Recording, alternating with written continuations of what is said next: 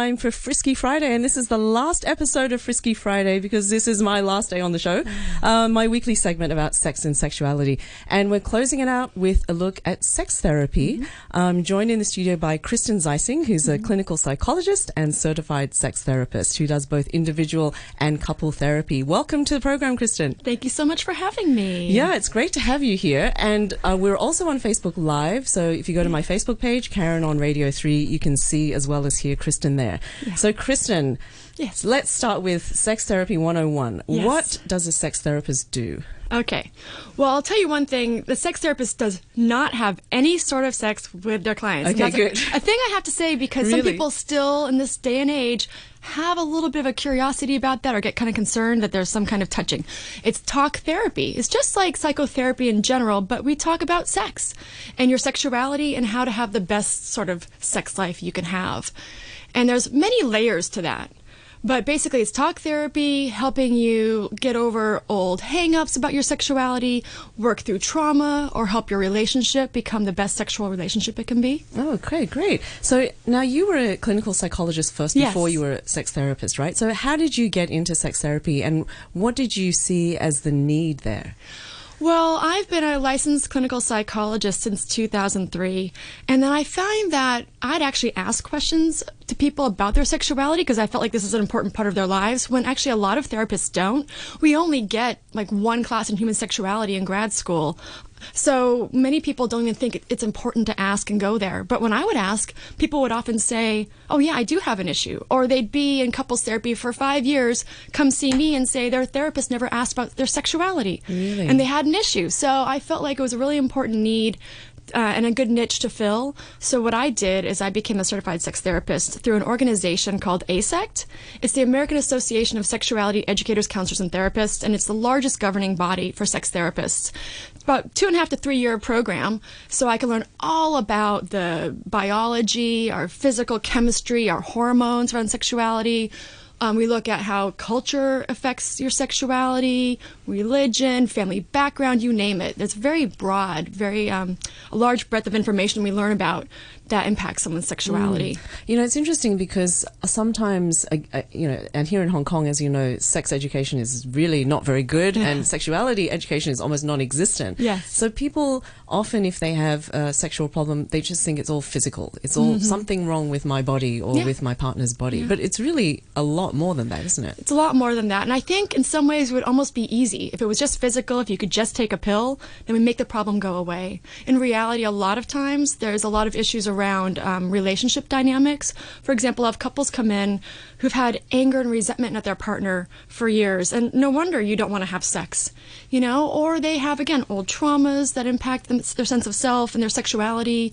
They might feel anxious. They might have anxiety disorders or depression. That affects their sexuality. So it's really, there's a lot more to it that we have to explore to help you feel free again. Yeah. And when you undergo sex therapy, do you usually see people individually, or do you see them as a couple, or both? Actually, it's both. It's depending on who comes in and who wants the treatment. I've had men and women come in individually where, say, a woman has problems with orgasm and she needs to just meet with me and learn how to be orgasmic. Then she'll come individually. Or a male has a problem with erectile dysfunction.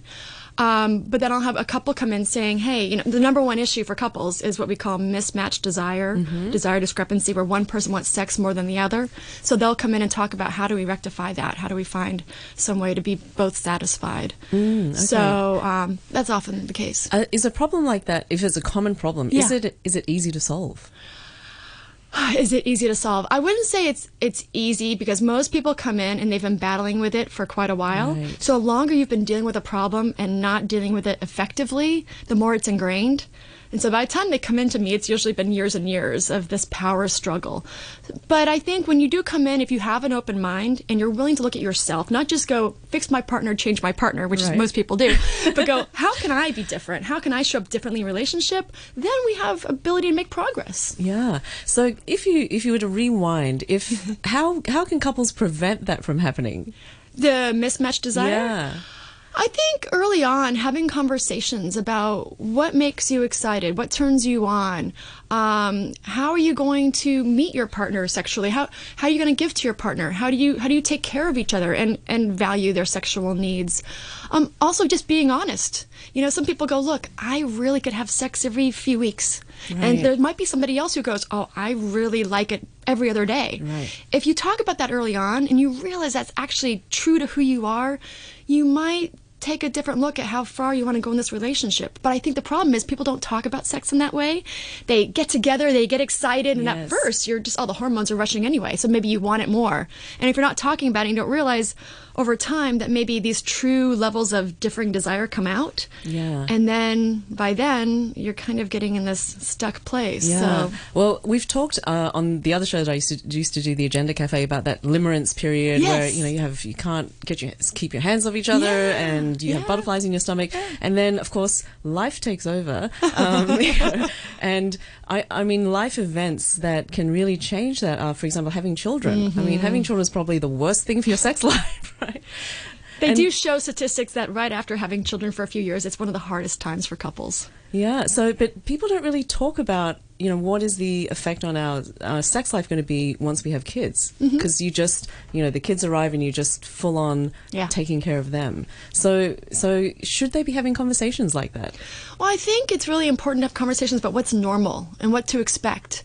You know, I think sometimes we all want to think we're different. Like, those people had a hard time, but we'll be different. Well, we're all pretty human and normal, and we all kind of follow similar patterns. Like, most likely, after you have kids, it's probably going to be some sort of challenge. So it's best to talk about it and be able to say, okay, I'm tapped out. Like, I hear a lot of moms say I'm tapped out, meaning I've had kids all over me.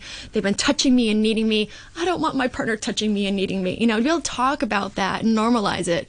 And for the partner to say, okay, maybe I can empathize a little bit of understanding can go a long way.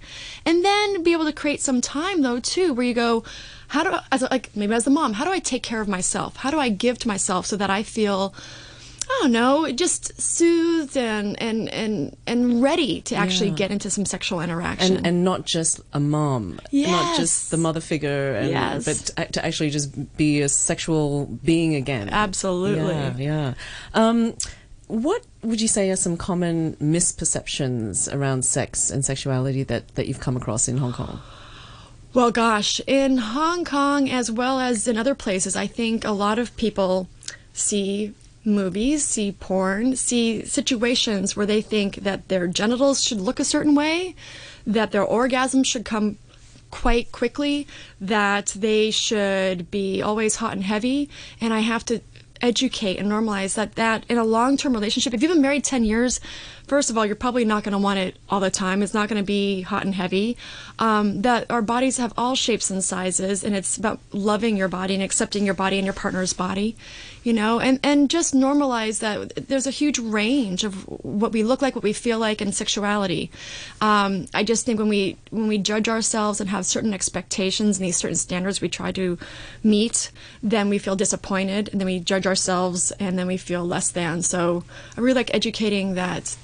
Don't try to be like those people you see in the movies. Right. Yeah, I think you're right, because there is so much more access to, you know, sexualized images, whether it's through advertising or porn, or, you know, for people who are using hookup apps, it's very easy to find someone to have sex with. But then in terms of satisfaction, are people really getting what they want? Do they even know what they want? That's a really good point. And you mentioned even in Hong Kong, I think in the States, when I worked in the States, there's a little bit more openness about talking about sexuality. I find here in Hong Kong there's a little more secretive feelings, maybe more shy, just not as open as far as my experience about talking about sexuality. And so, you know, if people don't have really good sex education growing up, which most people don't, if family, they're not talking about it, if they haven't really explored for themselves, they may not know what they want. So they might do what the partner wants, or what they think is expected of them. But I think I like to educate people and help guide them along a path of who are you? What is it that really turns you on? What really do you like? And then giving yourself permission to ask for that.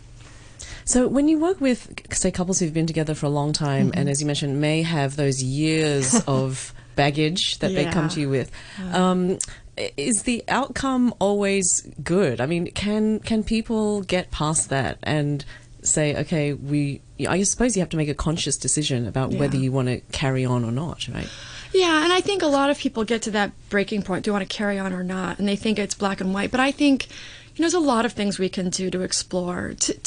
What I do is I ask people to self-confront, meaning look at yourself. Have you really asked for what you needed? Have you really come to your partner with your full sexual self? Or do you get lazy? Do you kind of get in your routines? Do you kind of say, oh, maybe tomorrow?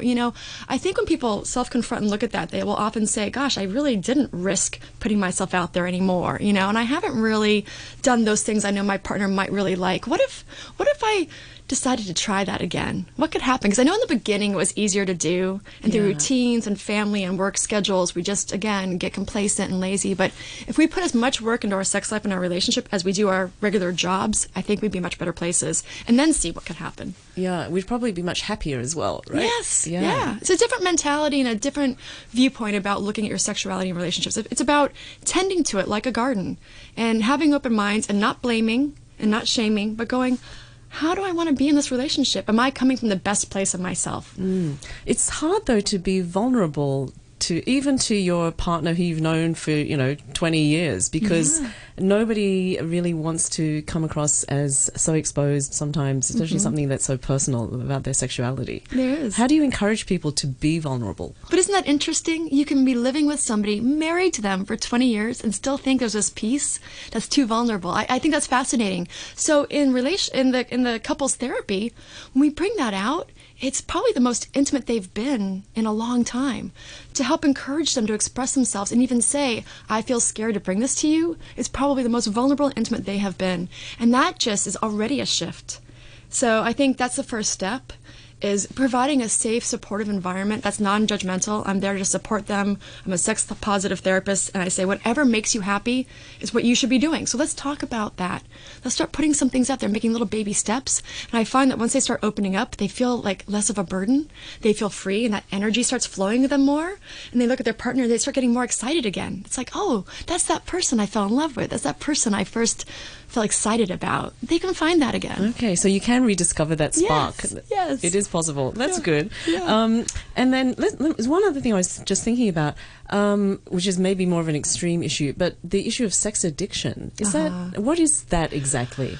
Alrighty, so in my field, there's a lot of controversy over this term sex addiction versus maybe sexual compulsivity is what a lot of us call it. Basically, it's a way of using sex in a way that's maybe not best for you, not unhealthy for you. In other words, if you're say you're going to prostitutes regularly, we can look at the fact that you're going there, and in and of itself, for some people that's perfectly fine. But if you're using it as a way to cover up underlying feelings, as a way to not deal with other things in your life, or as a way that's getting in the way of your work and your relationship, that's when it's a problem, and we have to look at what that's really about. So it's kind of a symptom overlying a deeper problem underneath. And would people who have this problem, would they necessarily actually be aware that they've gone this far, or is it something that maybe someone else might have to point out? Sometimes it's a partner who says, I see you're doing this, or I've caught you cheating. Usually that's the kind of situation, and brings it up. But I've had people say, you know what, I'm not feeling good about myself. I'm going after these things that I know in the moment feel good, but I feel shame afterwards. I feel bad about myself afterwards. And that's a sign that something's not right. And they feel like they just can't let go. So we look at, okay, what's driving you to do this? So if there are listeners out there who maybe are not 100% happy in their sex life, in their relationship, what's the first step? Do you think it's go see a therapist first, or should they be having the conversations together at home first? Well, ideally, I would hope that they could bring it to their partner in a gentle way, in a way in which they're saying, hey, I've noticed that maybe our sex life isn't quite where it used to be. Have you noticed that? Or if they could say, hey, there's some things I'd really like to try. Could we do that? Coming with a positivity, again, not the blaming and you nevers or things like that. But you always or you never. Yeah, we don't want to do that. But more just an openness and owning what it is you like, and see how responsive their partner is. That could be a first step. But if they find that you've been trying to talk about it and it's not getting anywhere, or the conversations end up in a really negative space, then it's a time to come to a sex therapist. Okay. Well, thank you so much, Kristin, for sharing what sex therapy is and isn't, and how it can help people. I hope that if there's any listeners out there who need to avail themselves, they've learned something today. Wonderful. Thank you. Thanks very much for joining us. Thank you. And we've been speaking with Kristin Zeising, who's a clinical psychologist and certified sex therapist who does both individual and couples therapy.